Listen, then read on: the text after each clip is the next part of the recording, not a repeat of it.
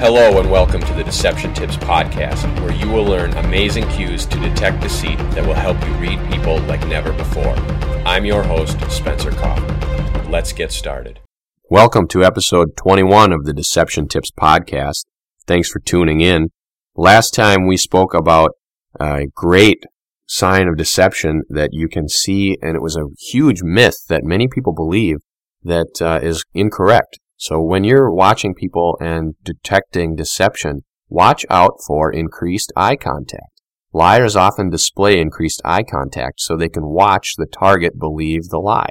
This is completely contradictory to popular belief that says that when people look people in the eye, they are telling the truth. You know the statement, "Look me in the eye so I know you're telling the truth." You may have even used it on your kids or someone else. Or you may have been said to it yourself. Someone may have said that to you, and you've had to look someone in the eye and tell them whatever. But the point is that liars often do this because they want to watch the target believe the lie. That is their goal. A liar's purpose, their number one purpose, is to convince other people of their lie. Number two, they need to convince themselves of the lie, and so they can believe it. But their goal is to be believed. That's why they're telling the lie in the first place. So if they have the opportunity to watch the target believe the lie, they are going to take it. And that's why they often display increased eye contact to begin with. However, if a target gives them permission to continue looking into their eyes, then they are golden, because now they know that the target is not going to see anything else on their body, or is very much less likely to see anything else on their body. They are going to have them concentrating completely on their eyes, where there are very minimal signs of deception. This is 21, and as I mentioned last time, we've only really talked about one solid sign on the eye, whereas most of these other signs are on the body and other areas. So pay attention to the entire field of vision. I also gave you a little bit of a challenge last week to look someone in the eye for a period of 5 seconds. Someone who you weren't in love with or are not in love with. It has to be someone else. Hopefully you tried that out, and you will see that it is kind of a period of uncomfort. It's something that is unnatural. We normally don't hold direct eye contact for more than 30 to 40 seconds. Usually gazing that deeply into someone's eyes is not a common behavior. Most of the time when people are speaking with one another, they work the entire field of vision. They look at their body, their clothing, they watch their hands move, their gestures, they look around behind them at other people, to the left, the right, they may look at their own hands or their watch, things like that. People tend to look around the whole field of vision. They don't only look straight into someone's eyes. Doing so is uncomfortable and unnatural. Therefore, when a liar does it, that is a huge sign of deception because it's not normal. So pay attention to increased eye contact.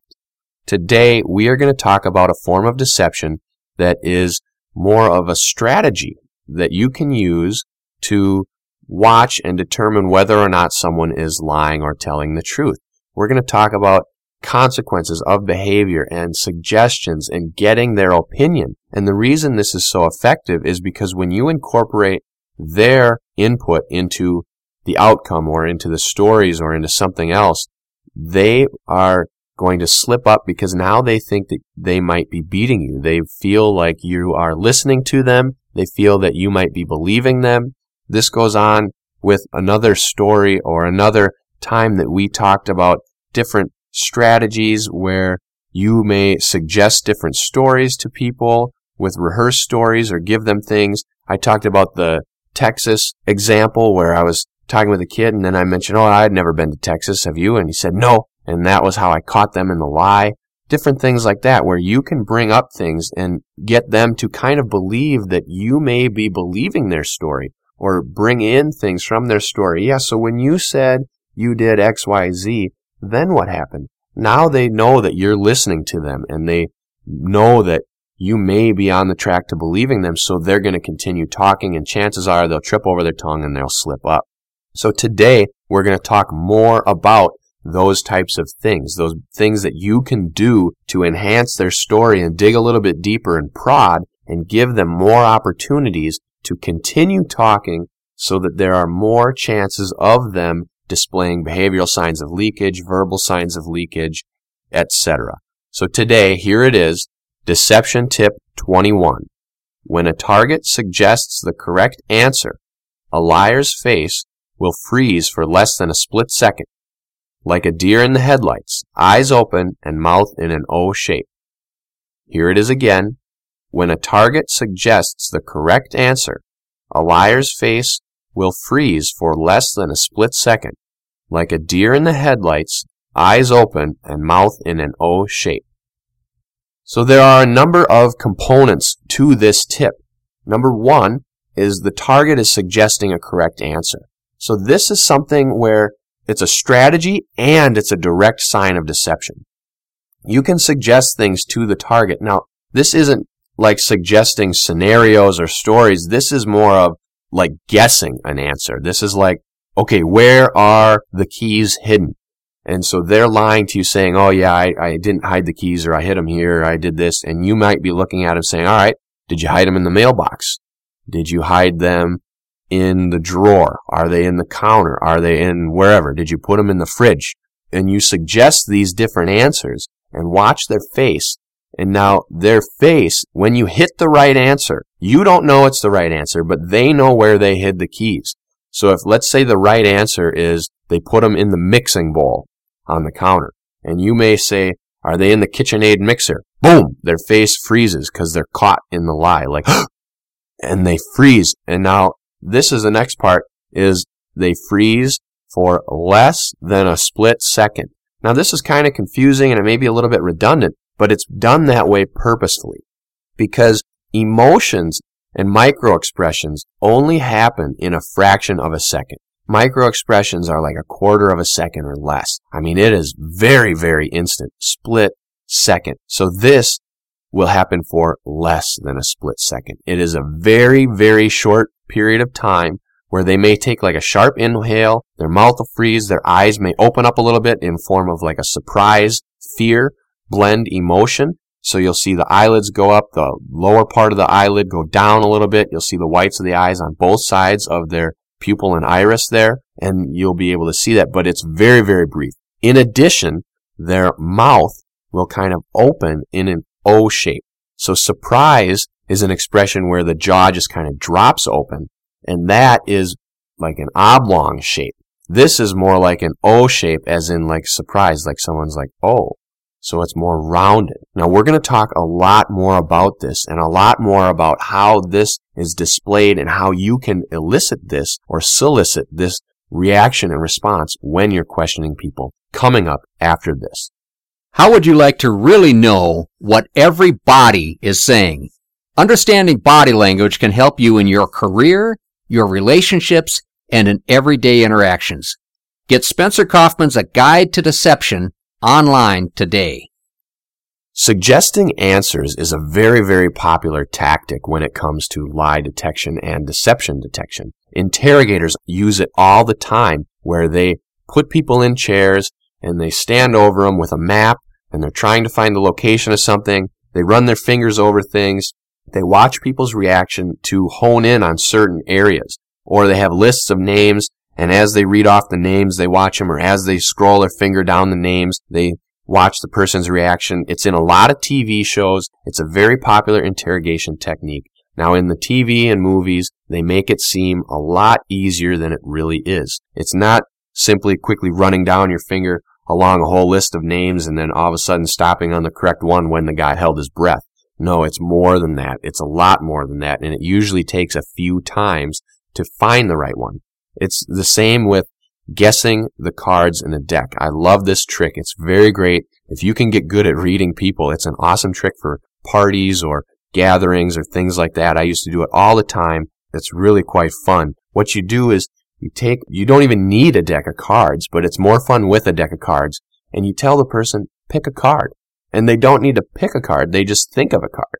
Then go through, is it red, black, red, black? Pretty soon you'll be able to watch them. Okay, high card is 8 and above. Low card is 7 and below. Ace is counted as a low card.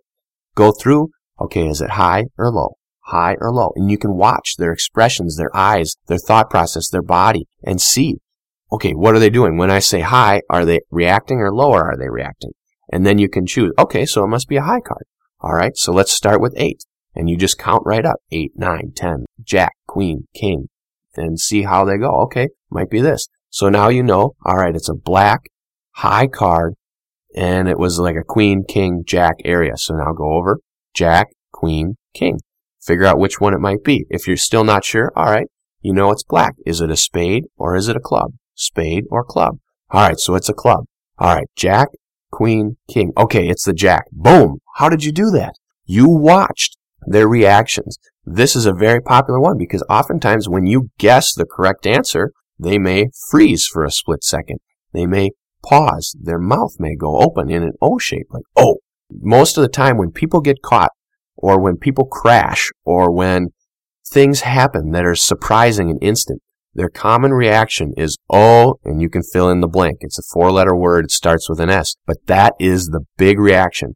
Anytime, if you've ever been in a car accident, if you've ever gone in the ditch, what was the first thing that went through your mind? Likely that's what it was. It is a very, very popular. In fact, on a lot of airline crashes and recordings, that is the last thing that the black box or whatever records before they're about to crash, or in simulators or etc. Any of that. It's a very popular phrase when people get caught or when people make a mistake and they know it. So that's about what it is. And you can watch these people when you're guessing these things and see that precursor right on their face, that surprise right on their face. So it's a great technique to use. Now, of course, there will be more signs. These signs will come after this. This is more of a micro expression. It's a split second. It's something that happens in an instant. And like I said, you may have to do it several times. Red, black, red, black. Say it several times because oftentimes maybe the first time you miss it, or maybe they didn't display it, or maybe they didn't hear you. There could be any variety of reasons. So the more you do that, or if you have a list of names you're trying to get, which politician did you bribe? And you have the list of names and you're trying to get it from somebody. Now, you're probably not going to be trying to get that information from somebody, but maybe it's which kid is the bully that's beating you up at school. Is it Jack, or is it Joe, or is it this guy, or this guy, or this guy? And they may not want to tell you, but through that you could do it, especially with the children, because they're more expressive. They haven't learned how to control and hide those emotions as well as adults. The longer we go through life, the better liars we become. Why? Because we practice a lot and we do it every single day. We may not do it maliciously every single day, but you lie every single day. You probably lie at least 10 times a day when you think about it. How are you doing today? I'm good. Well, your dog just died. You're not good. Or something like that. You're sick. Your kid is home from school. You missed work, whatever the case. Or how are things going? Things are good. Well, you're $100,000 in debt from student loan. I wouldn't call that good. Things like that. You lie all the time. Did you like the food that Grandma cooked? Yeah, it was all right. No, it sucked. There are different things that people do, and oftentimes it's polite, social lies that occur. But pay attention to how many times you say something that may or may not be true. It could be an untruth or a half-truth. That's still a lie. Now, it may not be malicious or destructive, but it's still a lie nonetheless. Now, do I recommend you go around and say the truth all the time to everybody? No, because you'll end up being like a jerk.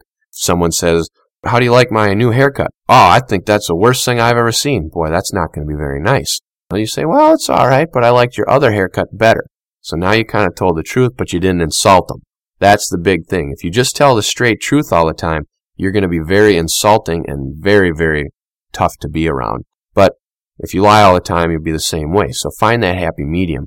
But the point of this whole episode is you can watch things, and when you suggest different outcomes and different scenarios or different answers, watch people's faces, watch them freeze for a split second. This is a more advanced thing to spot, but with practice, you can see it. Get a deck of cards, try out that trick, and practice, practice, practice. Pretty soon, you'll be able to do it right away. You'll be able to read people and know what card they had by simply guessing and getting them to show different signs of body language and deception, because there will be more than one sign. This sign will probably be one of the first that'll come out on them because it is a quick micro expression. Eventually, you'll be able to see a lot more of these micro expressions.